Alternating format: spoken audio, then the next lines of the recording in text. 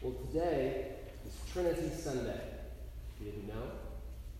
And it's an unusual day in the Christian year because on the surface of it, it seems like today is a day devoted to a doctrine instead of an event, like all of the other big days on the church calendar. Christmas, of course, is an event, a big event, the birth of Jesus. Holy Week and Easter is an even bigger event, the death and resurrection of Christ. The Ascension marks when Jesus rose up to his Father in heaven, and Pentecost marks when God gave the gift of the Holy Spirit to the church. By now, since Advent, we've gone through all of the big moments together in the drama of salvation, which is what worship in a liturgical church like ours is supposed to do. We're meant to be reminded of and caught up in the mighty acts of God for our salvation, year in and year out, until we know the story of Scripture by heart. And when we read the Bible, we don't see it anymore as just an old book about people long ago and far away, but instead we see it also as about us, as about a story that we are still living here and now. Mother Emily and I had a professor in seminary who said that he grew up in a home where people talked so much about Bible people, like Moses and Jacob and Esther and Mary, that it took him a while to realize as he got older that these were Bible characters instead of part of the family. In a literal sense, of course, they weren't part of his family, but in a deeper sense, I think his first impression as a young kid was right. When we read the Bible, what we're reading is family history. These are our fathers and mothers in faith. This is how God brought us together and made us one people. Not long ago, I stopped by a local 7-Eleven in my clergy collar to get something or other. I don't remember what. And the lady behind the checkout counter smiled at me and said, "Why, you're my brother in Christ." I was a little surprised. But I managed to give her a smile in return and say, "Why, yes, thank you. We are, aren't we?" Or something like that. Driving back home and reflecting on it, I was deeply moved, actually. Because what right did I have on the surface of it to be called the brother of a black woman at the 7-Eleven in Dallas whom I'd never met before? And yet, I think by the grace of God, what she said was true. Because Abraham and Sarah and Jacob and Isaac were our ancestors. God was our father. And in Christ, we, both of us, were God's daughters and sons. And that made me her brother. That, I think, is part of the miracle of what God has done for us and for our salvation in the story of Scripture. And when we get inside Scripture's story, we'll start to see the whole world like that, with new and surprising eyes, just like she did in the checkout line that day. But if all of that is true, and I praise and thank God that it is true, then why is today apparently a break from our regularly scheduled program? That is, of going through the whole story of Scripture and getting inside it.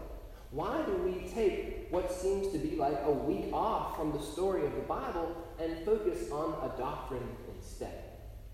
When I was a kid, I thought there was a kind of doctrine about a triangle. It didn't make a lot of sense to me. Well, the readings today are so short that they're really not a story, are they? To be honest, it's actually not easy to see how the readings for today fit together. Except that they all point to what the prayer, the collect for today says. The glory of the eternal Trinity. The Father who lives and reigns with the Son and the Holy Spirit as one God, forever and ever. Amen. That definitely sounds glorious and almighty, but I think it runs the risk of sounding a little abstract and distant, don't you? You can live a story, right? Like the parables of Jesus, or the liberation of the children of Israel from slavery to Pharaoh, but what do you do with a doctrine? Especially this one. It's the doctrine about a triangle.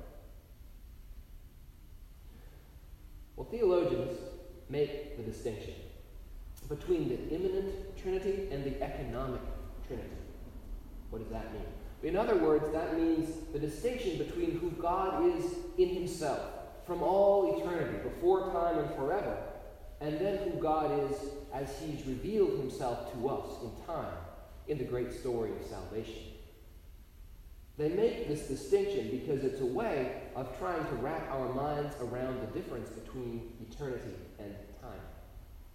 It's a way of saying that everything we see about God in the story of salvation, everything we see about God as he's revealed himself to little time-bound earthlings like us over thousands of years, is actually a reflection of the way God is in himself, forever and ever. Amen. God sends out Jesus on a mission to save us from our bondage to the powers of sin and death. And then he sends out the Holy Spirit. That was Pentecost last week. On a mission to fill us up with the good and righteous life of Jesus and to send us out on mission as Christ's hands and feet in the world. But these missions, you see, are really just reflections in time of who God has always been. God the Son and God the Holy Spirit have always proceeded, theologians say, from God their loving Father. And the Son and the Spirit have always given themselves back to the Father in a kind of single joyful offering of love and praise. When we say that God is love, it's truer than we know. The three persons of the one triune God have always been giving themselves to one another in a kind of dance, you might say, of perfect knowledge, perfect joy, and everlasting praise. In the chapters that surround the brief passage from John's Gospel we read from this morning, we see that this is what God's eternal glory is really all about. That is, the eternal self-giving of the three persons of the triune God to each other. The Father glorifying the Son glorifying the Father, and the Spirit as something like glory in person, giving and receiving glory to the Son in the Father, round and round and round, glory and love and praise forever. All of this is a way, our attempt, of saying that Scripture's story of salvation that you and I are part of, the story where the unlikeliest people like me and the person at the 7-Eleven are joined together as brothers and sisters in the one family of God, well, this isn't a story just where the evolution of the main character is in doubt. No. You and I don't have to wonder as we read this story. Will the God of the Bible turn out to be a God of love, as the story goes? Or will he decide to reject us and to hide his face forever? You and I don't have to wonder, will the main character in this movie win in the end? Or will he finally be overcome by the evil empire? No. God, the eternal God, has always been love and always will be. That's what the doctrine of the Trinity means. The story, if we can call it a story, of the eternal God in himself has always been one of self-giving love, peace, unity, and joy. This is an eternal and unchanging, unshakable truth. It's who God is, forever and ever. Amen. That's why the end of the story of salvation is not in doubt. God has always been and always will be the God revealed in Jesus Christ. You probably know this hymn, one of my favorites. Thou changest not, thy compassions they fail not. As thou hast been, thou forever shalt be. Great is thy faithfulness, great is thy faithfulness. Morning by morning, thy mercies I see. All I have needed, thy hand hast provided. Great is thy faithfulness, Lord, unto me. That is why we pause from our regularly scheduled program That's why we pause from the great story of salvation as God has revealed himself to us. To remind ourselves that who God is in himself from before time and forever isn't any different from the God who we see in Jesus Christ. That's who God is, was, and ever shall be, world without end. Amen. Now I think that that's a great and comforting truth. It's worth a whole Sunday, not more. And it would probably be enough for one Trinity Sunday sermon just to remind ourselves like that. And my wife, if she were here, would probably wisely end the sermon right now. But I have something more to say. Because I want you to see that the doctrine of the Trinity is something that we can live, not just a statement of belief that we have on the books. To say that the eternal God from before time and forever is the same as he's revealed himself to us in Jesus is the kind of thing that upsets the apple carts of how most of us think about God most of the time. When people think of God, I think that we usually imagine some kind of lofty and serene deity, far too high and lifted up to be bothered by anything that happens to us down here. I once attended a church where the rector's office was literally high and lifted up in the bell tower. And to get to his office, you had to climb several flights of stairs. And then you picked up a phone on a little table to get buzzed into a locked door. You asked his assistant to buzz you in, the door clicked, and you opened it, only to have to climb yet another flight of narrow stairs to a receiving room. When the rector was good and ready, he had emerged from some kind of inner sanctum you never actually saw, in his fine Brooks Brothers suit and his tailored shirt. And he would descend yet more stairs to the receiving room, where you'd be invited to sit and have your meal. I had to laugh sometimes because it sort of felt like making an appointment to talk with God, descending from on high in his majesty and great glory to give me 15 minutes of his time. Why do I tell you that story? Well, not really to poke fun at him, or at least not entirely, to be honest, but because it illustrates how we normally think about God.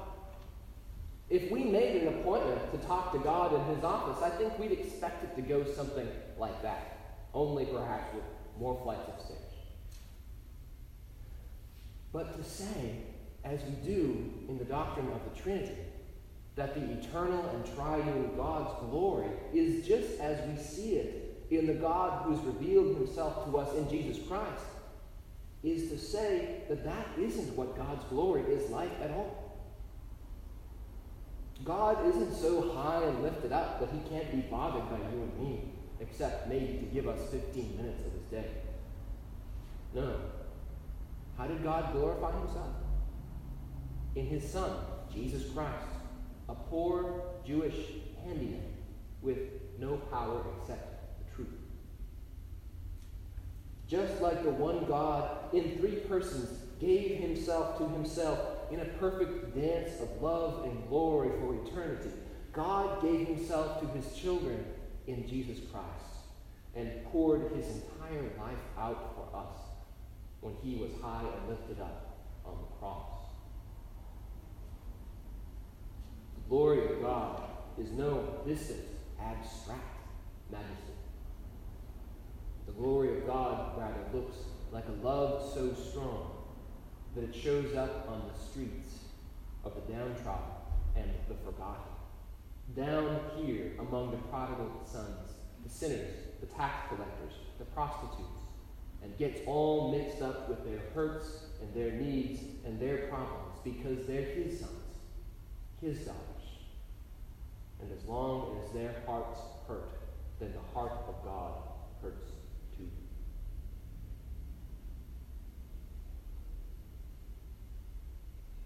The glory of the eternal God shows up in this world when we follow Jesus there. When we love like Jesus loved, we too will suffer with the suffering, and our hearts will hurt with them. The pain of loving those who reject and even despise us will hurt the most. but the way of the cross in this life will not last forever. The eternal God will raise us up to the eternal kingdom where we can love with hearts wide open and know even as we are known. Therefore, glory be to the God who is the Father and the Son and the Holy Spirit.